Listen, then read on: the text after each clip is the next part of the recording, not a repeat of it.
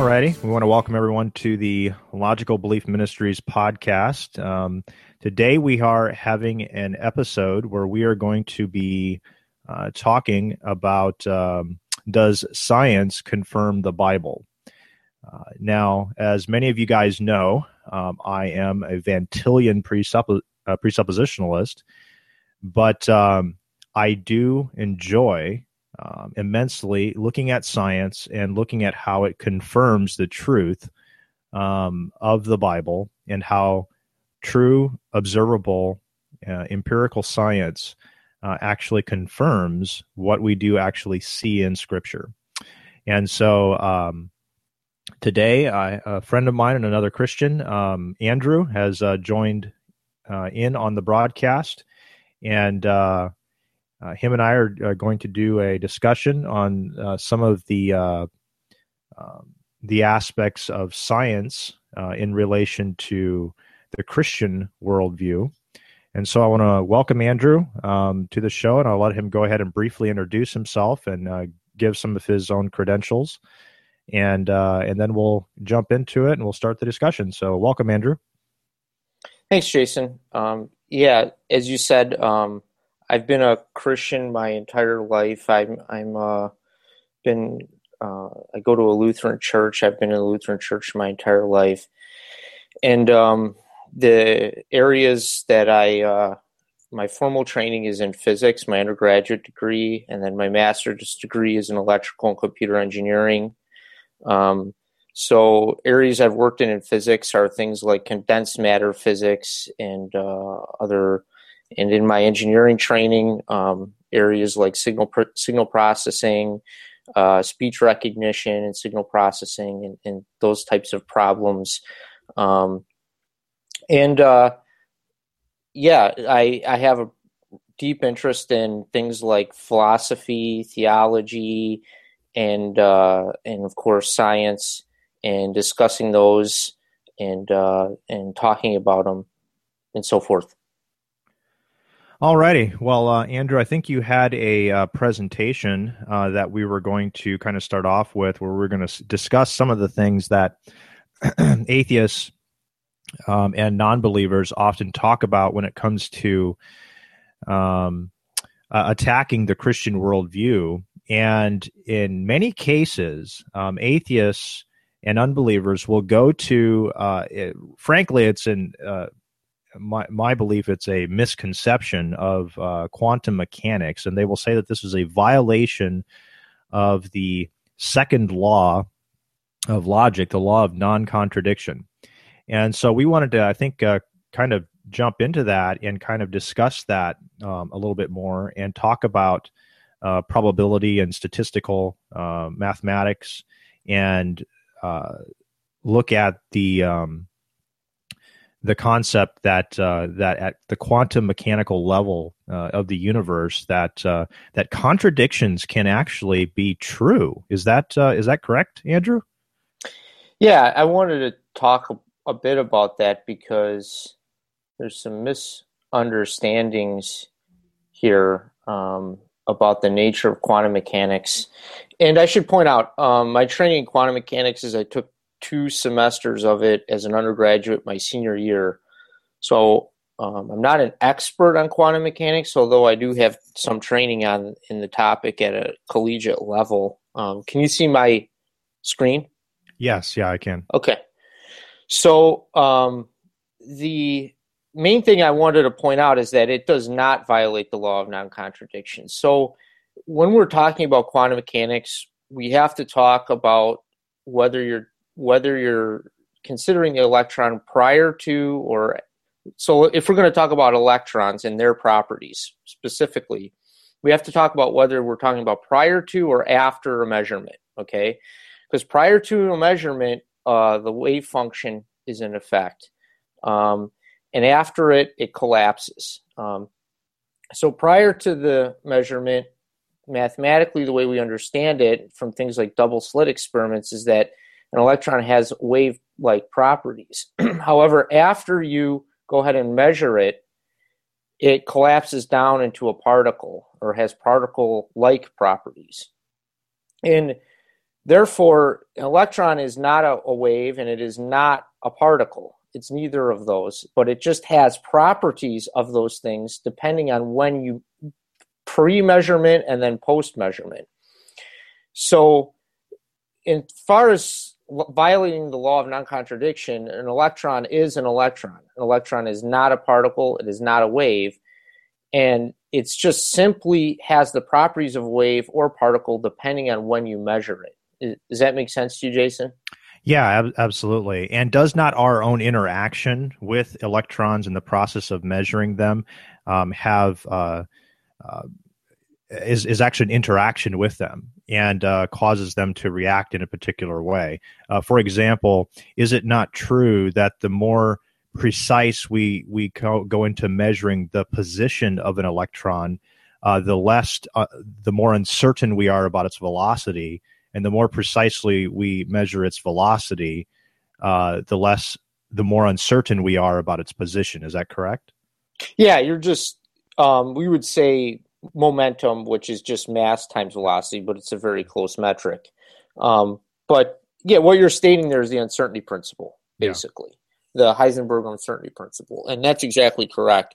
And if anyone wants to say that at the quantum mechanical level, contradictions exist, I think they're not understanding the fact that measurement in quantum mechanics, measurement is everything, and you get certain behavior prior to a measurement, and then after a measurement, the act of measuring it influences it, and that's where people tend to get confused.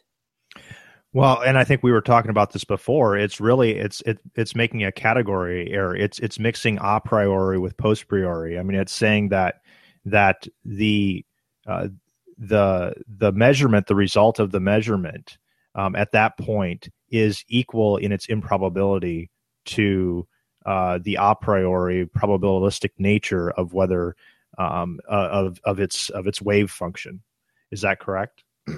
Right. So, for example, when you're talking about quantum mechanics, not to get too technical, but you have to get a little technical, is we have something called the Schrodinger equation, which is really just the Hamiltonian operator, which basically relates total energy to kinetic and potential energy. And what happens is there's a lot of solutions to the Schrodinger equation, a ton of them, actually an infinite number of them. And and we know that different solutions to that equation have different probabilities associated with them. One solution to it is more likely than another after a measurement. And so after you measure an electron, what ends up happening is one of those solutions ends up being the solution. However, and it's based on the measurement that you're doing, and there's a certain probability associated with getting a particular solution. And I know this is getting very technical, but it's important to understand that there is no violation here of the law of contradiction. And typically, if someone took a course on it, really understood what it means to solve a partial differential equation, they would understand that that is not what's happening here. And then again, I'm not trying to sound too technical. But quantum mechanics is very mathematical and technical. It's very difficult for people who don't have a lot of mathematical training to really grasp all of its intricacies. Well, and even from I'll approach this a little bit more from a philosophical aspect, but the question I would have for somebody that insists that quantum mechanics violates the second law of logic would be, okay, does that then can contradictions be true within your worldview? Can things that are contradictory actually be true? And what I've typically encountered is that they will arbitrarily draw a line somewhere. They'll say, well, within the macro, within my particular level of reality, contradictions cannot be true. But at the quantum level, at the micro level, the contradictions, obviously can be true, because I affirm that in quantum mechanics, there is a true contradiction. And from a philosophical aspect, that's just arbitrary. Why? Yeah, and I think you're going to have a lot of problems if you did that. I don't know how quantum mechanics itself becomes valid anymore, because you're going to have to, if you take that position, okay, you're going to have to reformulate a lot of the mathematics by which quantum mechanics is based on. And in that reformulation now, you've redefined quantum mechanics, and whether that redefinition even attaches to or describes reality or the experiments we have at the quantum mechanical level anymore, it becomes very questionable. I don't know how you can proceed forward with a claim like that, because you're saying, well, there's this result from quantum mechanics, but then you assert something that it doesn't state, but then how are you're using the thing that you're in a mess there. Yeah. Well, my response to that would be is you collapse the scientific method. How can you ever know anything is true or false anymore at the quantum level anymore in any experimentation? Because if something's a contradiction, well, maybe that's simply just true. Yeah. I think you're going to have. I think that has real problems. Yeah, it has massive problems. I mean, if you actually acknowledge a contradiction, a true A can both be A and not A in the same time and in the same place. If you acknowledge that is true, you've collapsed any sort of scientific investigation, even at the quantum level. You can't know whether anything is true at that level or not. Well, and the other thing I was going to point out is something can have multiple properties. Something can have properties of different things, but not be just one of those things in particular. Like, for example, correct. If I spent a bunch of time in Britain and I developed a British accent, I could say one of my properties is a British accent, but that doesn't mean I'm any less of an American. Exactly. You see what I'm saying? Yeah, I'm still an American with a British accent, No, that's a good analogy. Yeah, absolutely. Electrons it's a particle wave. That's why a lot of physicists even refer to it as a particle wave. It has properties of both, but it's really neither. Yeah, it's its own entity. It's a unique thing. Absolutely. Yeah. Physically, Yeah. Did you also have some stuff that you wanted to talk about with on the concept of maximal certainty and probability? You want to get into that? Yeah. Do you have my screen here? I do not see it right now. I think you might have to. Well, wait a second here.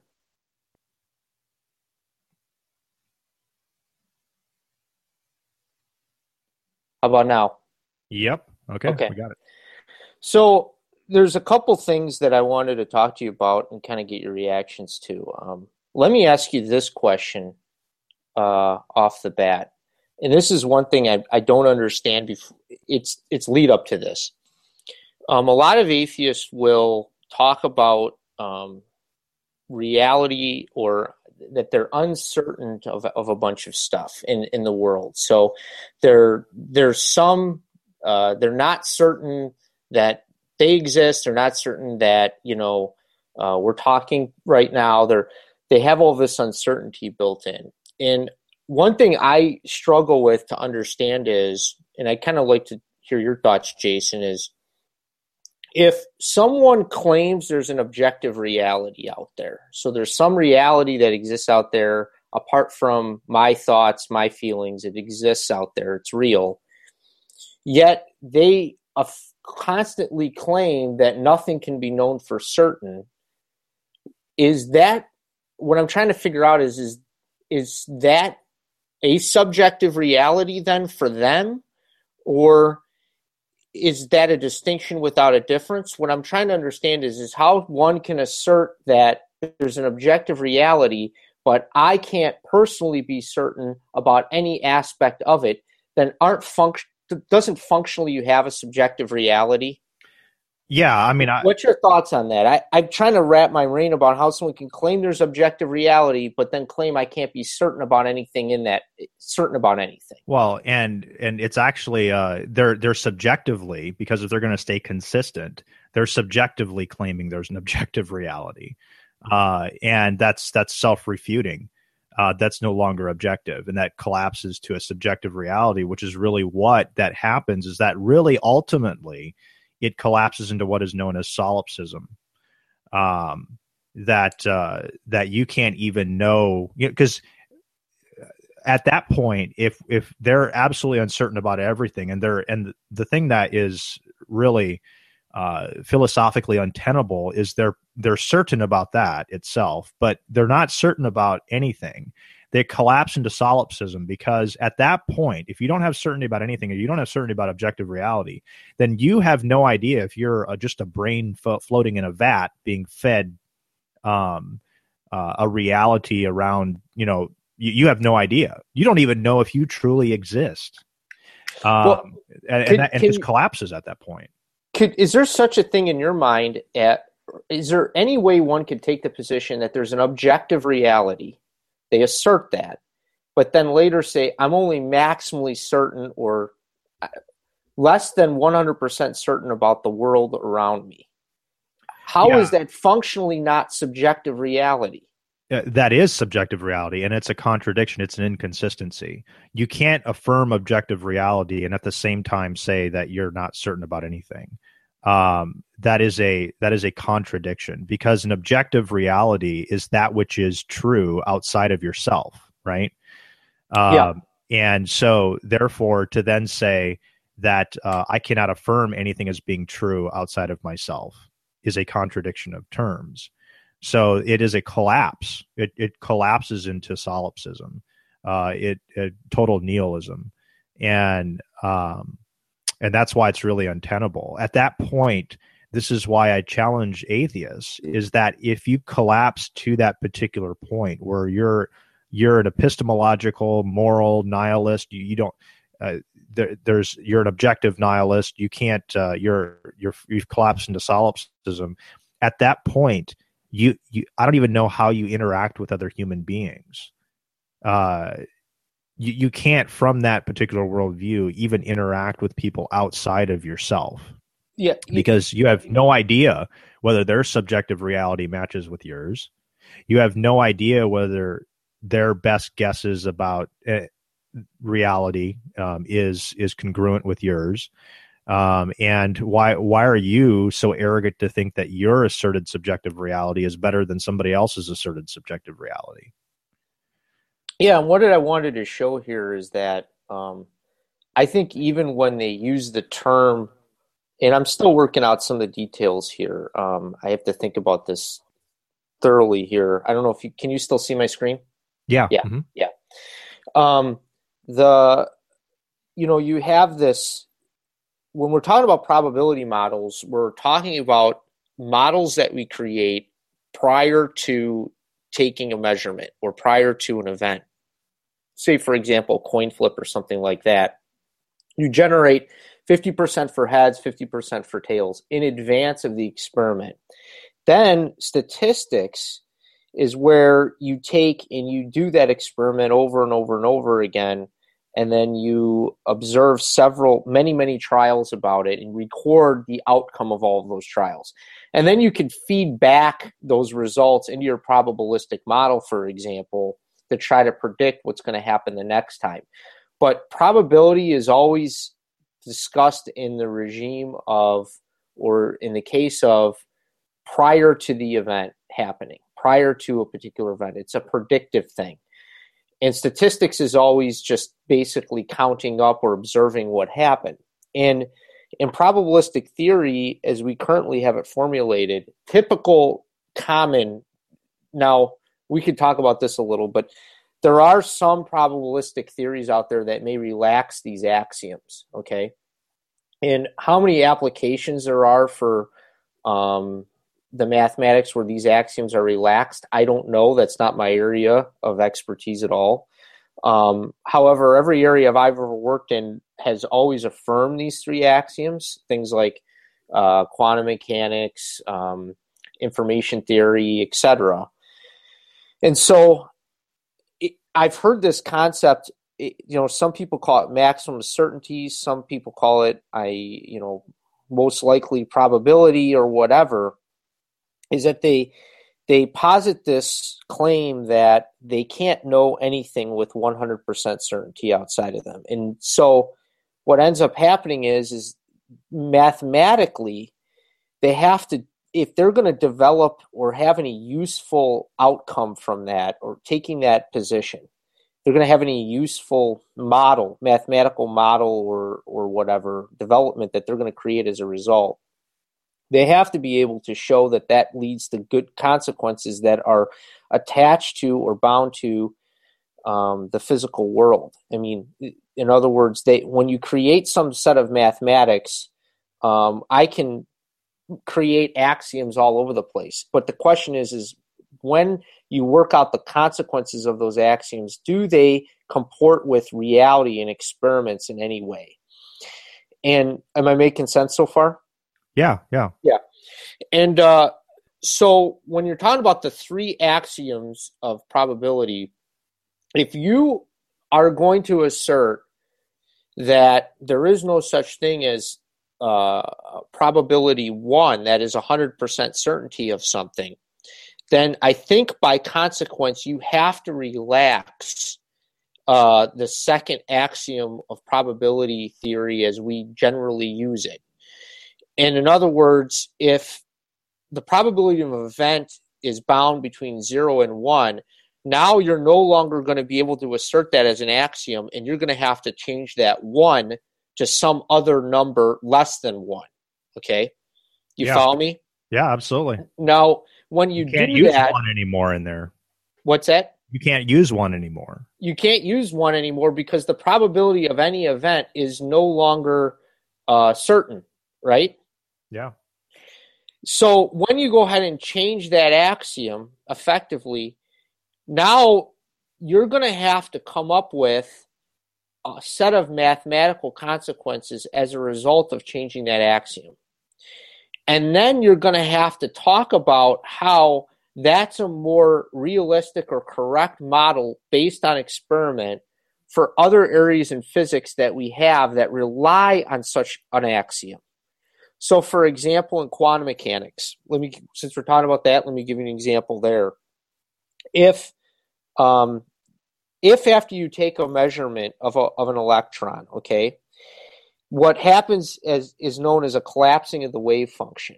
What that means is that a solution to the Schrodinger equation gets picked out of the sea of possible solutions, and it becomes the solution to that in that particular instance with probability 1. And in fact, mathematically, you introduce something, and not to get too technical, but you introduce something called a Dirac delta function into the Schrodinger equation in order to pick out that solution. Basically, what that is it's a mathematical construct. It's a function that has no width but infinite height, if that makes any sense. Mm-hmm. Now what you're going to have to do is if you relax that axiom, you're going to have to somehow show that there's actually a different function besides the Dirac delta function that you should be applying to the Schrodinger equation. And then no longer are you going to be picking out one solution, you're going to be picking out more than one solution because you have to account for this extra probability you're talking about. Now, if you're going to assert this and say that, well, I think that axiom should be relaxed because nothing can be max, we can't be certain of anything, then you're going to have to change a lot of mathematical and experimental data and work up some other theory about things. And I've never seen that done. I'm not saying it doesn't exist, but maybe there's a lot of mathematicians and physicists, theoretical physicists out there who maybe have tried to relax these initial assumptions to see where they lead. And they'd have to show that somehow reality is comporting with those models, that mathematical development they're making.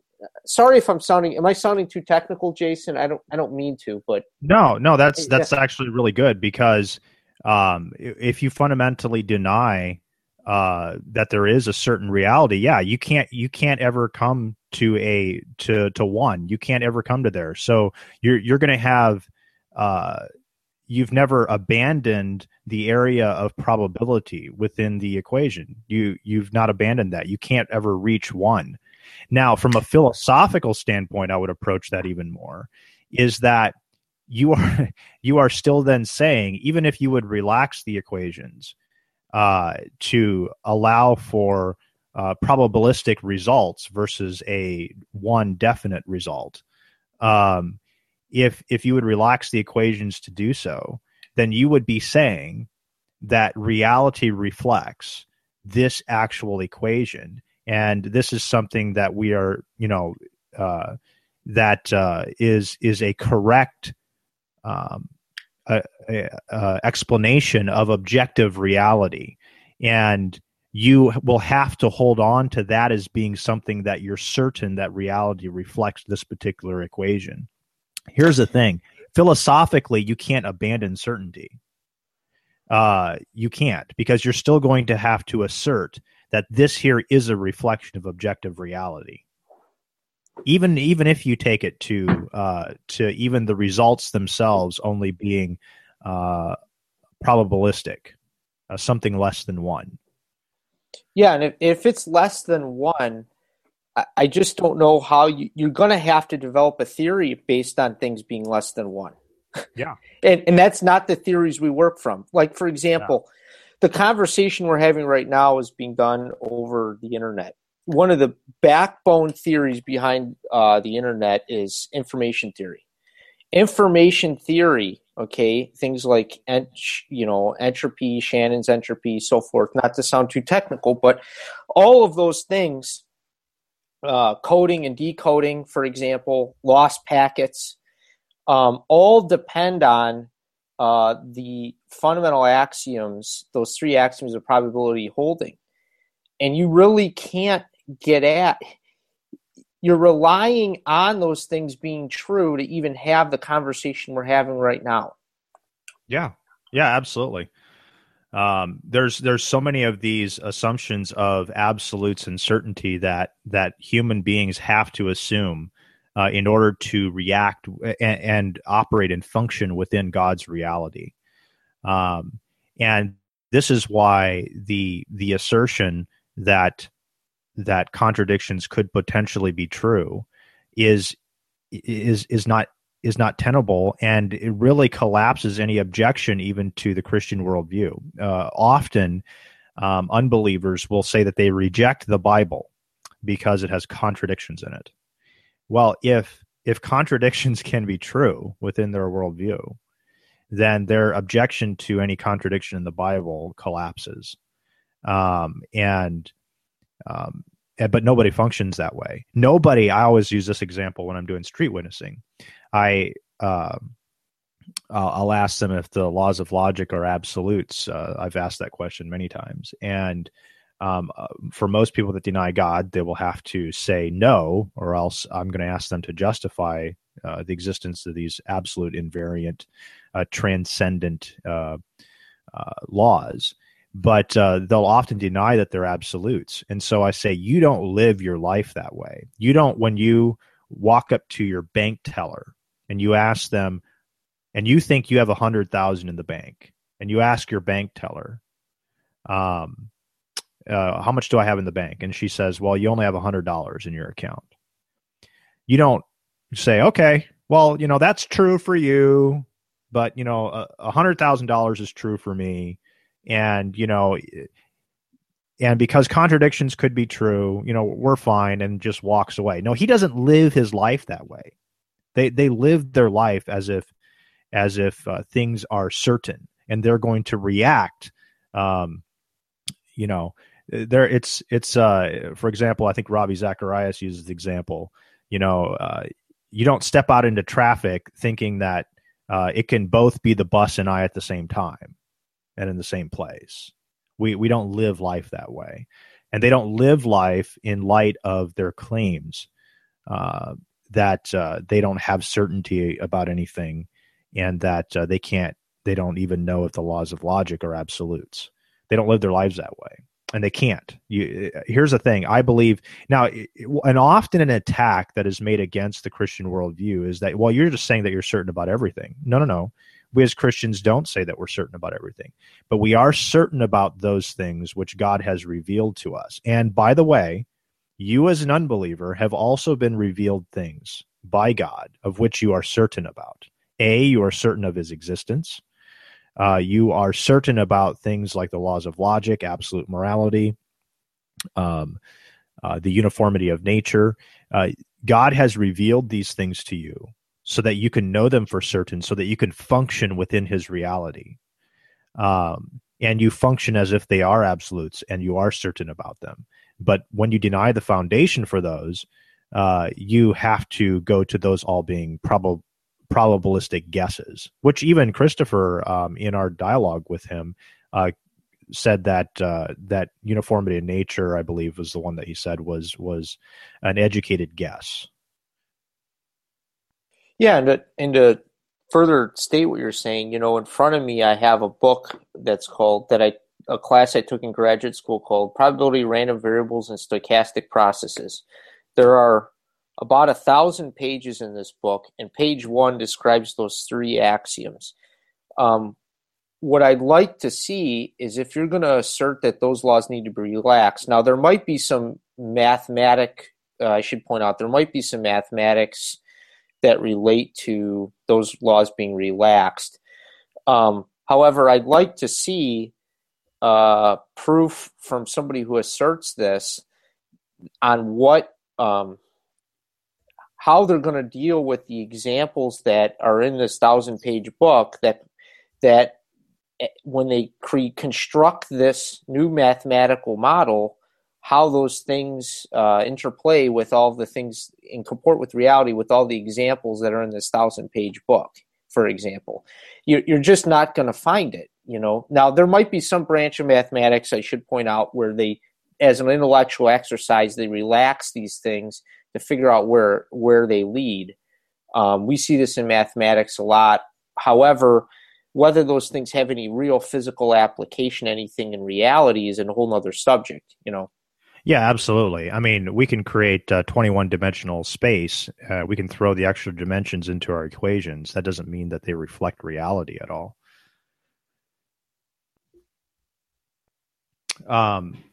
I think you also had some more stuff on. You had some stuff on the category error, I think. Do you want to go ahead and touch on that? Yeah. Can you still see my screen? Yeah. Mm-hmm. Okay. See if I can. Okay. One thing I encounter a lot when I'm dealing with. Can you see this screen that says ultimate category error? Yeah, I can see that.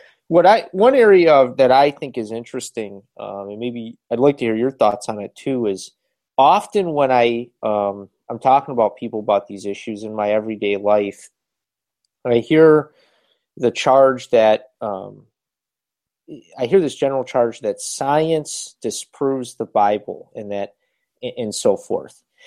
And one of the major, and I also hear out of a lot of atheists where they assert kind of this naturalism is the only thing that's there, that's real. And what ends up happening is I think they don't really understand categories of inquiry. And by that I mean science is designed, as you can see from this slide, to understand nature. That's what it's designed to do. So, for example, you wouldn't use, let's take the illustration on the right-hand side there, science to interpret whether a screenplay is a good screenplay, or whether a piece of music is a good piece of music.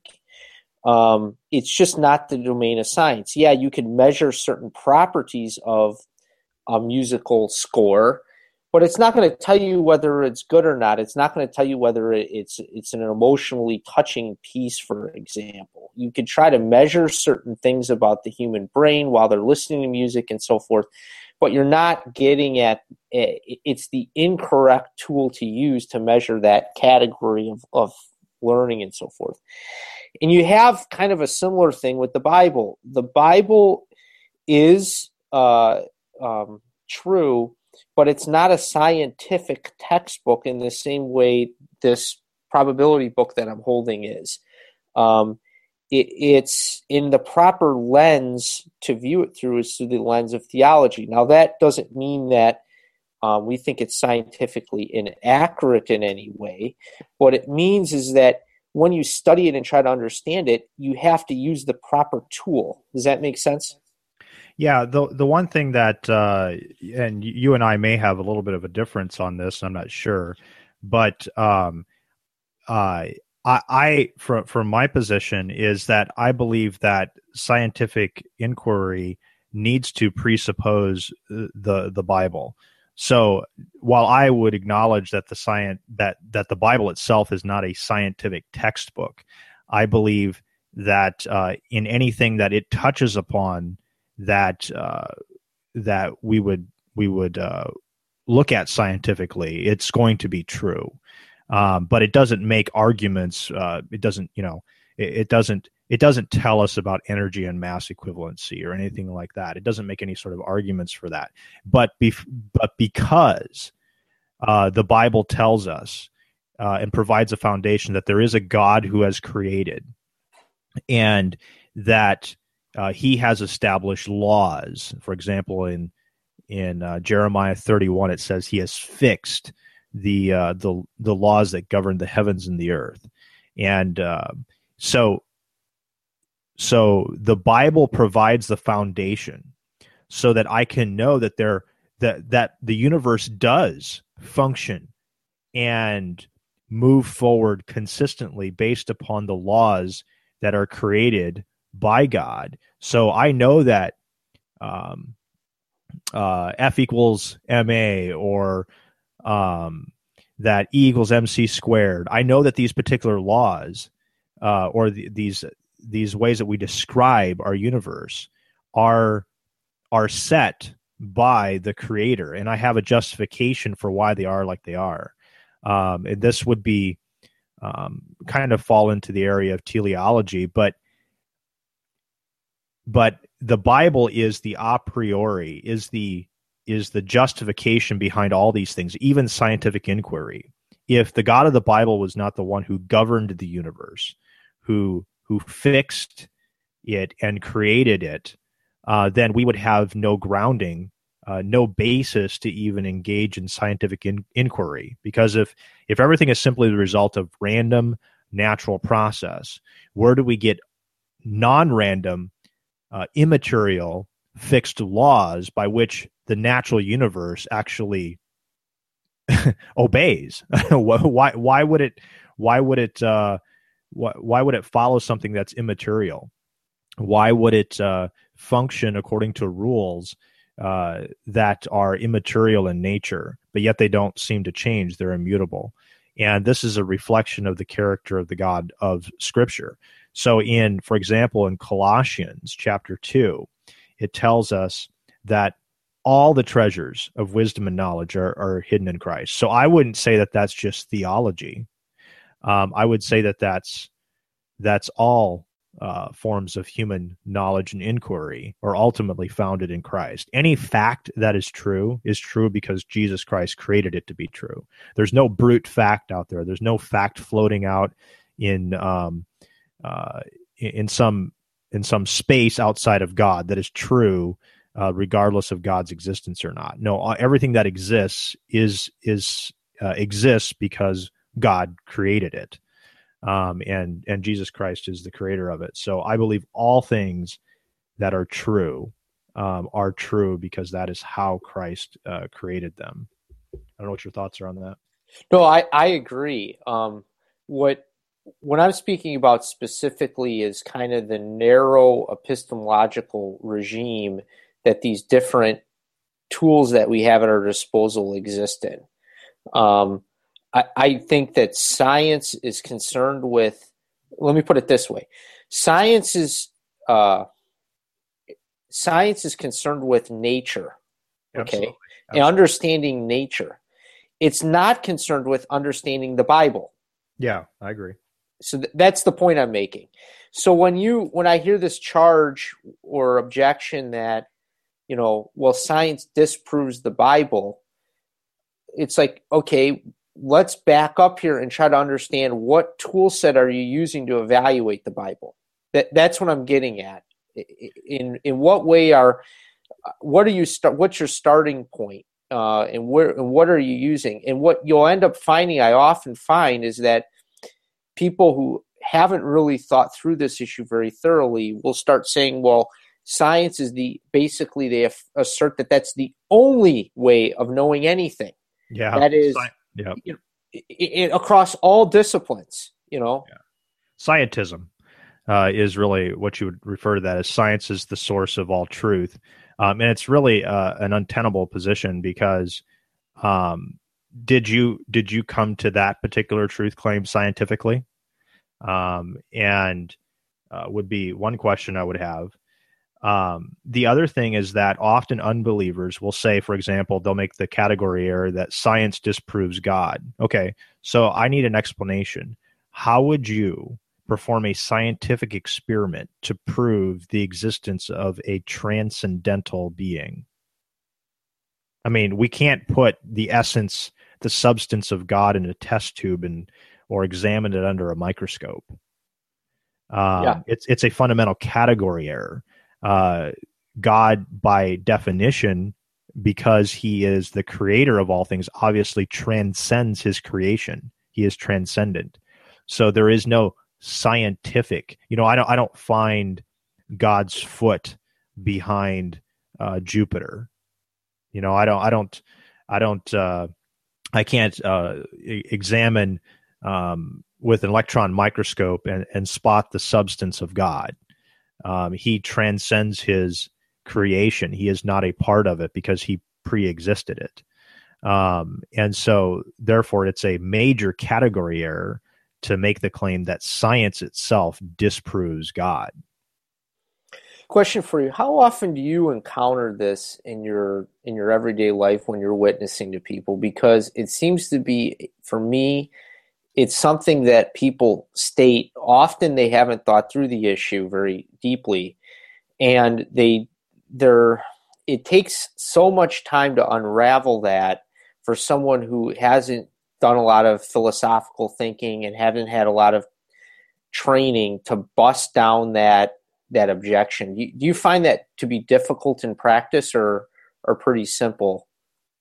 Well, I mean, you can typically attack scientism pretty quickly. You can ask them if they believe many things to be true. For example, do they believe in the existence of something called love? Okay, and how would you scientifically prove that? That's a transcendental abstraction. It's conceptual in nature, but yet we all believe in it. For example, you could ask them even, I love going to the laws of logic. Okay, do you believe in the laws of logic? Okay, how would you scientifically prove the laws of logic? Are the laws of logic made of the material universe? Have you ever stubbed your toe on the second law of the law of non-contradiction or the law of identity? Have you ever taken a plate of the law of excluded middle out of the fridge? No, you can't. It's not part of the material universe. So how do you prove that scientifically? But yet you believe in it. So that collapses scientism at that point, because then they are saying that there are things that are true outside of the examination of science. And here's the problem: the scientific process itself is a philosophical construct which cannot be proven scientifically. And if you did prove it with itself, that would be viciously circular. Yeah, and the other thing I noticed too, Jason, and maybe you notice this too, with people who make these assertions, when you start probing their theological knowledge on the Bible, you'll come up empty. I've found in my experience. You ask them even basic principles about what their understanding is of the Christian faith, they mess it up. You ask them anything even beyond that, even the basics, you'll get, not very good answers. I noticed that people who make this assertion haven't really tried to use the tool that we use, which is theology, to understand the Bible primarily. They really haven't tried to use that tool at all to try to understand the Bible. I don't know if that's studying it and so forth. I agree with that. Most of the time when people attack the Bible in any way, most of it is completely out of sheer ignorance.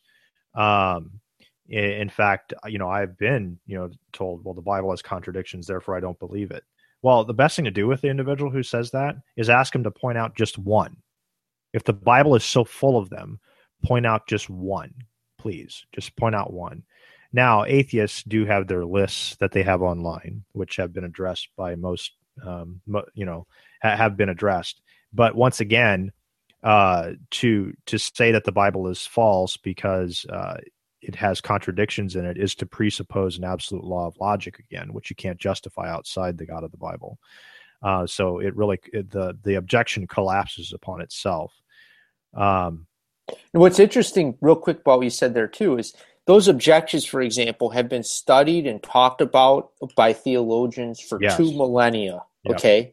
And the answers that they have are extremely good, extremely consistent, extremely coherent. However, they'll dismiss that whole area of scholarship. They'll say, all that scholarship is just woo. Okay. Yeah. Yep. But then they'll assert somebody like Dawkins or Bill Nye the Science Guy or somebody like this as an authority on science. It's like, no, wait, there's lots of authorities in theology. Why don't you go and try to find out how they've handled these things, And in practice, I never see them take the time to really study these guys. Never. No, typically they don't. And most of the, especially in the atheistic community, is rabid skepticism is typically what you encounter. If you would actually take their skepticism to its logical conclusion with their rabid skepticism, they could not even prove their own name.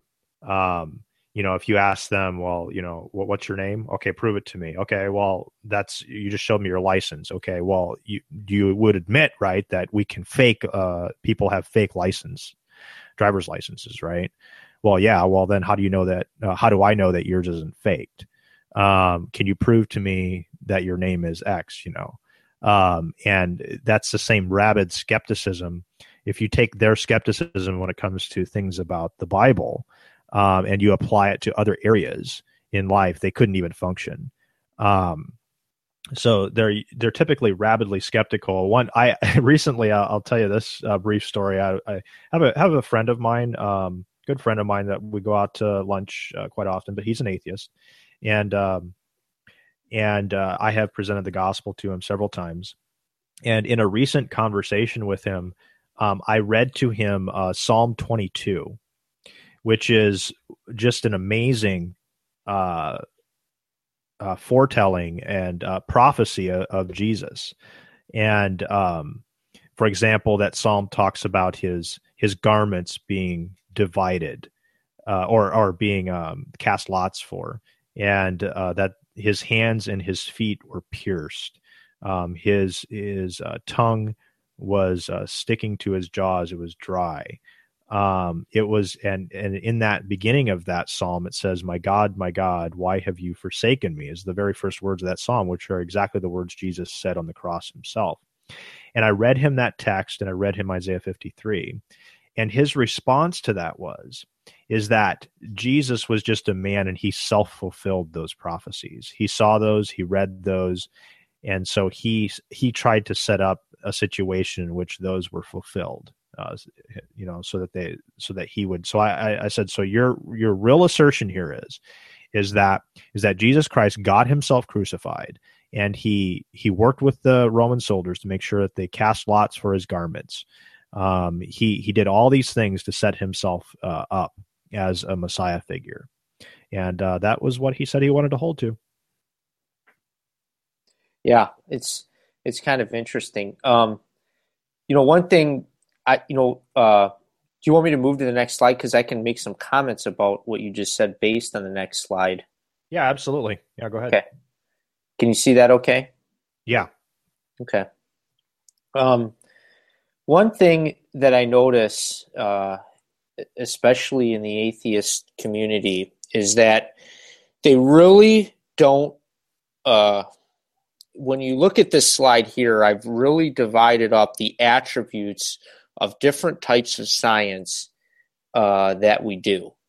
In general, you hear this assertion or this thing called science, but you really can't talk about science is a huge thing. It's a huge thing that encompasses a tremendous amount of different kind of epistemological methods inside of it, based on what is possible and not possible given the data that we're working with. So if you look at this slide, I've kind of divided up things kind of in five big categories. That would be, and these are in decreasing order of rigor and certainty. So at the very end of the scale, you have pure mathematics. From there, we get to theoretical chemistry or theoretical physics, where so in the pure mathematical region, you're dealing with basically deductive reasoning. You're starting with axioms, and then from axioms, you're moving to proofs based on those axioms, okay? And we know that when you start with a certain set of axioms, if the proof is correct and there's no missteps in the proof, that what you end up with is something that is a proof by definition, not questionable. Yeah. And then you got the area of theoretical physics, maybe theoretical chemistry, where you're taking the proofs and axioms and the mathematical machinery developed in each one of these builds on each other, okay? Scientifically, you build on what you use one to get to the next. And we build on those mathematical models to create models of the physical world, mathematical models that comport with experiments and so forth that we create. And there you're dealing in the realm of both deduction, induction, and abduction. And the models that we create in the theoretical physics regime, for example, must comport and confirm experimental results. If they don't, they're thrown out, okay? They must have some explanatory power, otherwise they're not all that useful. Now, when we talk about theoretical physics and we talk about pure mathematics, everyone in science understands the distinction. Everyone understands when we're creating a mathematical mathematical model of the physical world versus just working with pen and paper math and working from axioms and trying to get to proofs. The line there is pretty clear. Same thing between experimental science, for example, and theoretical physics. The major thing we're doing differently there is now we're going to try to perform experiments, say, in a lab, where things are carefully controlled, the initial conditions are carefully controlled. We're going to vary one parameter of the experiment at a time, not multiple ones. And we're going to try to reproduce that experiment over and over and over and over and over again, repeatedly, with keeping the conditions as controlled as possible to prove out, for example, that what we got in what we derive, the mathematical model we derive back in the theoretical physics world, is confirmed with experiment. Now, this is where things get a little interesting. Then we move into these next two areas. And people use different definitions for this stuff. Some people will call experimental science observational science or whatever, but I'm making a clear distinction here on this slide, is that when you're doing observational science, you can observe and measure things as the event happens, but you can't carefully control the conditions by which that experiment is happening. And in many cases, you might not be able to reproduce it. So a good example of what falls into observational science might be something in astrophysics, where you can observe while it's happening a comet orbiting the Earth or coming near the Earth, for example. We can observe that as it's happening, but we can't control anything about that experiment. We can't put the comet in a lab. And as that event is unfolding, we can't reproduce it like we can in a laboratory scenario. Now, those are two very, very different things that you're doing because of these attributes here. And to say that one is, really we can lump these two things together and they're really the same thing is really not correct. You can't do it. And furthermore, if we move on to further on the scale, you have something called historical science. In that case, you can't even observe the event as it happened. You can only look at the aftermath of it. And in that area of science, you're doing strictly a post-mortem analysis. So, yeah, I can dig up a fossil and measure it in 5 or 6 or 7 or a million different labs, but I cannot repeat that experiment, and I don't really know the initial conditions of that experiment. I can't control anything about it while it happened. The only thing I can do is look at the aftermath of that experiment and try to understand it. That is a very, very different thing than doing theoretical physics, for example. You follow me, Jason? Yeah, absolutely. And this is something that I think is a very common error from the unbelieving world, especially the atheistic community, is that there is a major category error. They don't make any distinction between historical science and all the way to theoretical physics, pure mathematics, experimental science, and observational science. They lump them in all together as one big homogeneous group, and they don't make any distinctions. And you cannot, especially in historical science. Historical science, there are many, many unverified assumptions that go into that particular inquiry. And the result that spits out of the other end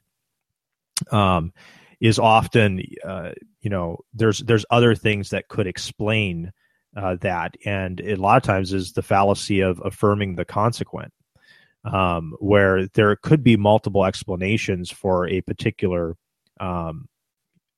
thing that we observe as an aftermath. There could be multiple explanations, but they insist that this one is the only one that they will accept, even though there are others. I'll give an example that I typically do when I do a presentation on presuppositional apologetics. I give an example of the logical fallacy of affirming the consequent. And one of them that's very common among atheists is they will say, for example, they will say that that all living things have DNA in them.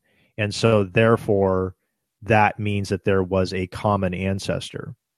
Well, that's the fallacy of affirming the consequent, because there could be other reasons why all living things use DNA as the coding structure. And it could be if there was a common designer also. But they simply dismiss that. They'll say, well, no, the only thing, this confirms that evolution is true because all living things use the same DNA molecule for encoding information.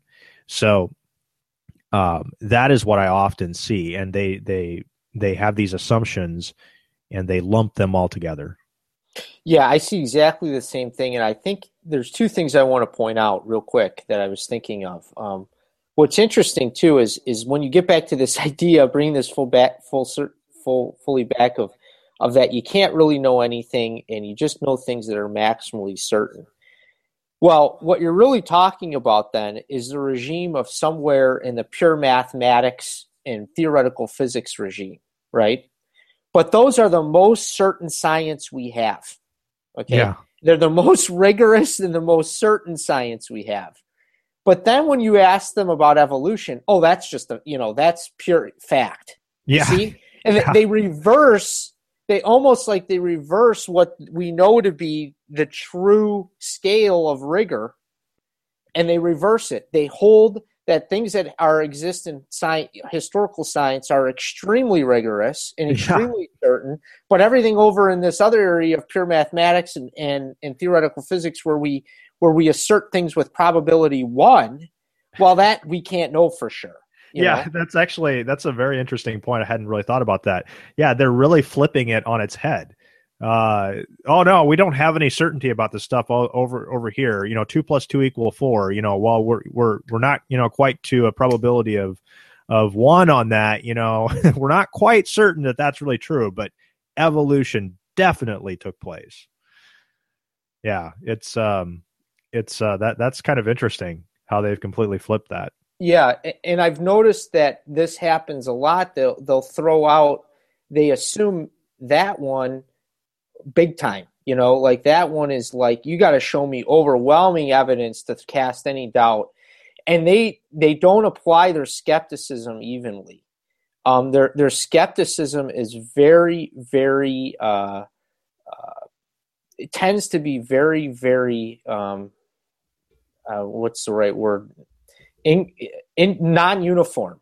Yeah. They'll apply skepticism where they want to apply it when it suits their needs, but they don't apply skepticism in what would even seem like the proper scale. Like on this slide, I would say things that we're doing in pure mathematics, theoretical physics, and experimental science are far more rigorous, far more certain, and so forth. And you have to scale your skepticism according to these categories, but they don't do that. Now, the other thing I noticed that they do is when they talk about things in historical science, it really undercuts their argument if they're not able to lump all of this together into the quote scientific category, because what they really want to do is borrow the rigor that we have in pure mathematics. They want to borrow the rigor, the certainty that we have in pure mathematics, and apply it to things that have far less rigor and far less certainty, like macroevolution. Yeah. And I believe the reason why, so that's why it suits them not to make these distinctions. These distinctions don't help their argument, because what they want to do is borrow from things in theoretical physics and pure mathematics and apply that certainty and rigor level to everything. You follow me? Yeah, and many atheists will do that when you try to make the distinction between historical and empirical observable science. They don't like that distinction. They will do everything they can to argue about that, but there is an obvious distinction with that. We don't look at past events, supposedly millions of years ago, in the same way that we observe the reaction between two chemicals in a lab. There's no comparison. Yeah, there is no comparison. But what would you think their motivation is for this? And it's a strong desire that they have not to separate these things out. I've noticed this with atheists repeatedly. They hate it. It's like, we can't talk about these categories. It's just all science.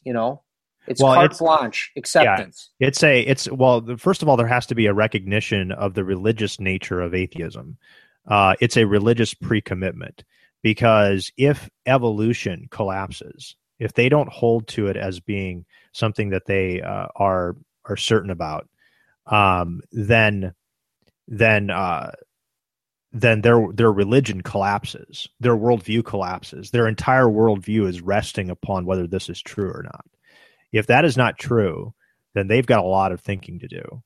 And so therefore they're going to rigorously do whatever they can in order to hold on to that and not allow those distinctions to be made, because this fundamentally attacks and collapses their worldview out from underneath them. So there's emotional, religious, moral reasons for why they hold to it, not rational reasons. I don't believe they're logical reasons.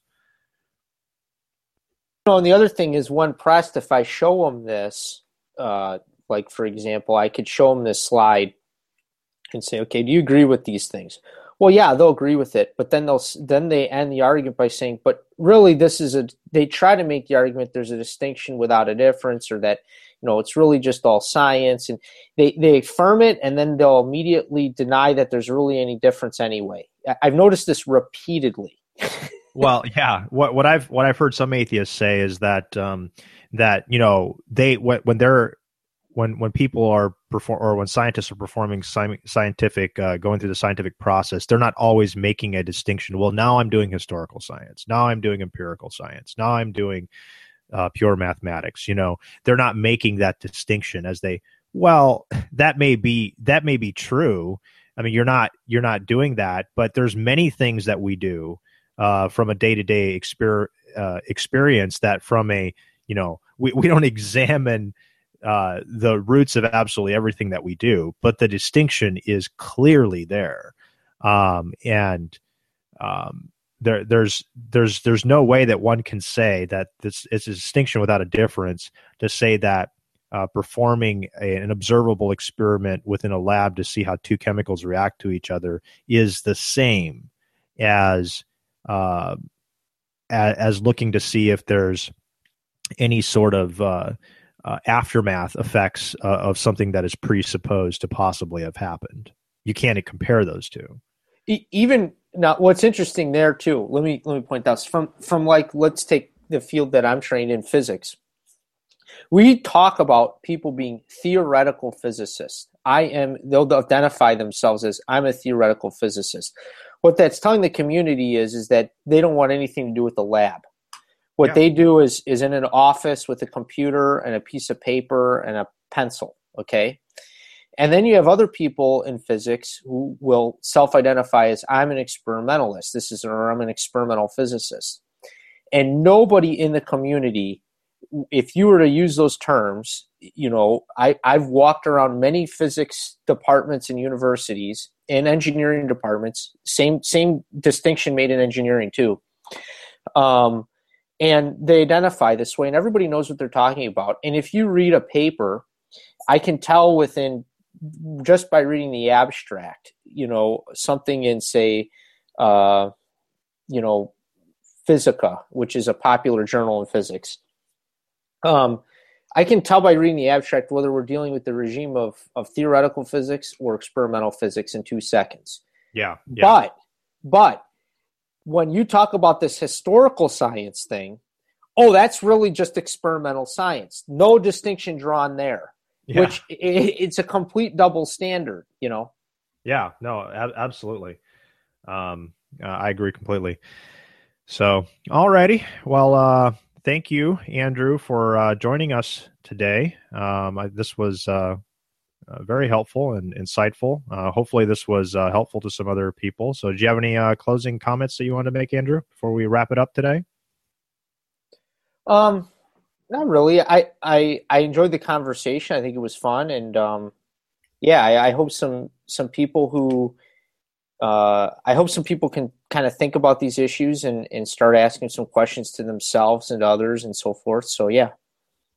Yeah, absolutely. I mean, as Christians, our primary desire is that through a discussion of these things, that people would question their beliefs, they would examine the claims of the Bible, and that they would ultimately come to repentance and faith in Christ. Because I make no apology, that is my goal with all of these things. Is ultimately, I want people to come to faith and trust in Christ alone. So also, Andrew, I believe that you had mentioned before that you want to have a discussion at some point on Lutheran theology versus Reformed covenantal theology. Is that something you still want to do? Yeah, I think that'd be interesting. And I'd really like to ask you a lot of questions about covenantal theology. Yeah, no problem. What we'll maybe do is I'd like to maybe in 2 to 3 weeks. I've got some other things kind of in the pipeline here. So in maybe 3-4 weeks, we could maybe schedule a discussion on that and sure, kind of go back and forth on that. So I look forward to that. So, all righty. So, well, thanks, Andrew. And we're going to go off the air at this time. So those of you guys listening to this, we'll see you guys next week, Lord willing. God bless.